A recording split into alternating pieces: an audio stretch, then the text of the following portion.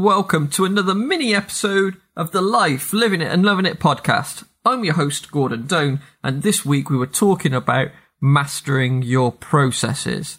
Now, the number one takeaway and action point from this week's episode was making sure that you're doing the right processes.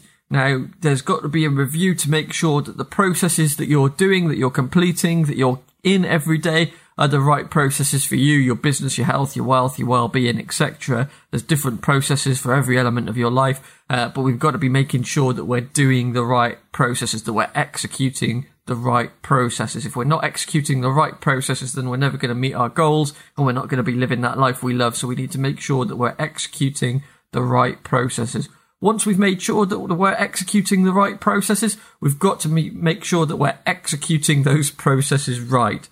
We've got to make sure that we're executing those processes right. So that means that we've got to make sure that each of those processes are optimized and we're efficient at doing those processes, and that we're actually carrying out every step within that process, that we're not cutting corners and taking shortcuts, because again, that's going to cause us stress and delays in the future. So let's make sure that we're optimizing those processes that we are doing. Third step, make sure that we're measuring the right thing within those processes.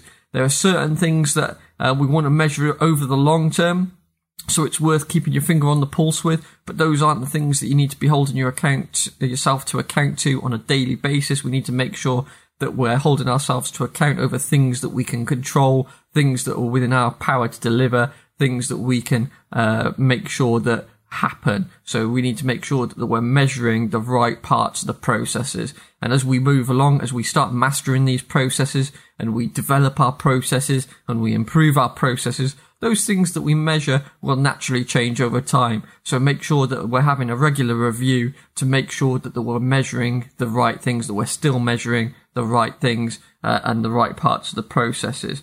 The last thing is we've got to be really consistent with our processes. We need to be consistent to become good at anything. It's that old saying, it takes 10,000 hours to become a specialist at anything. So we've got to really be consistent, and that's how we bring success. That's how we get to our winning season. That's how we get to living the life we love. If we're inconsistent in our processes, then we're going to get inconsistent results. But if we deliver consistently with the processes we know we need to master, then we're going to start living that life we love. So thanks very much for listening. Hopefully that's been of help. I'll see you again next week. Let's go.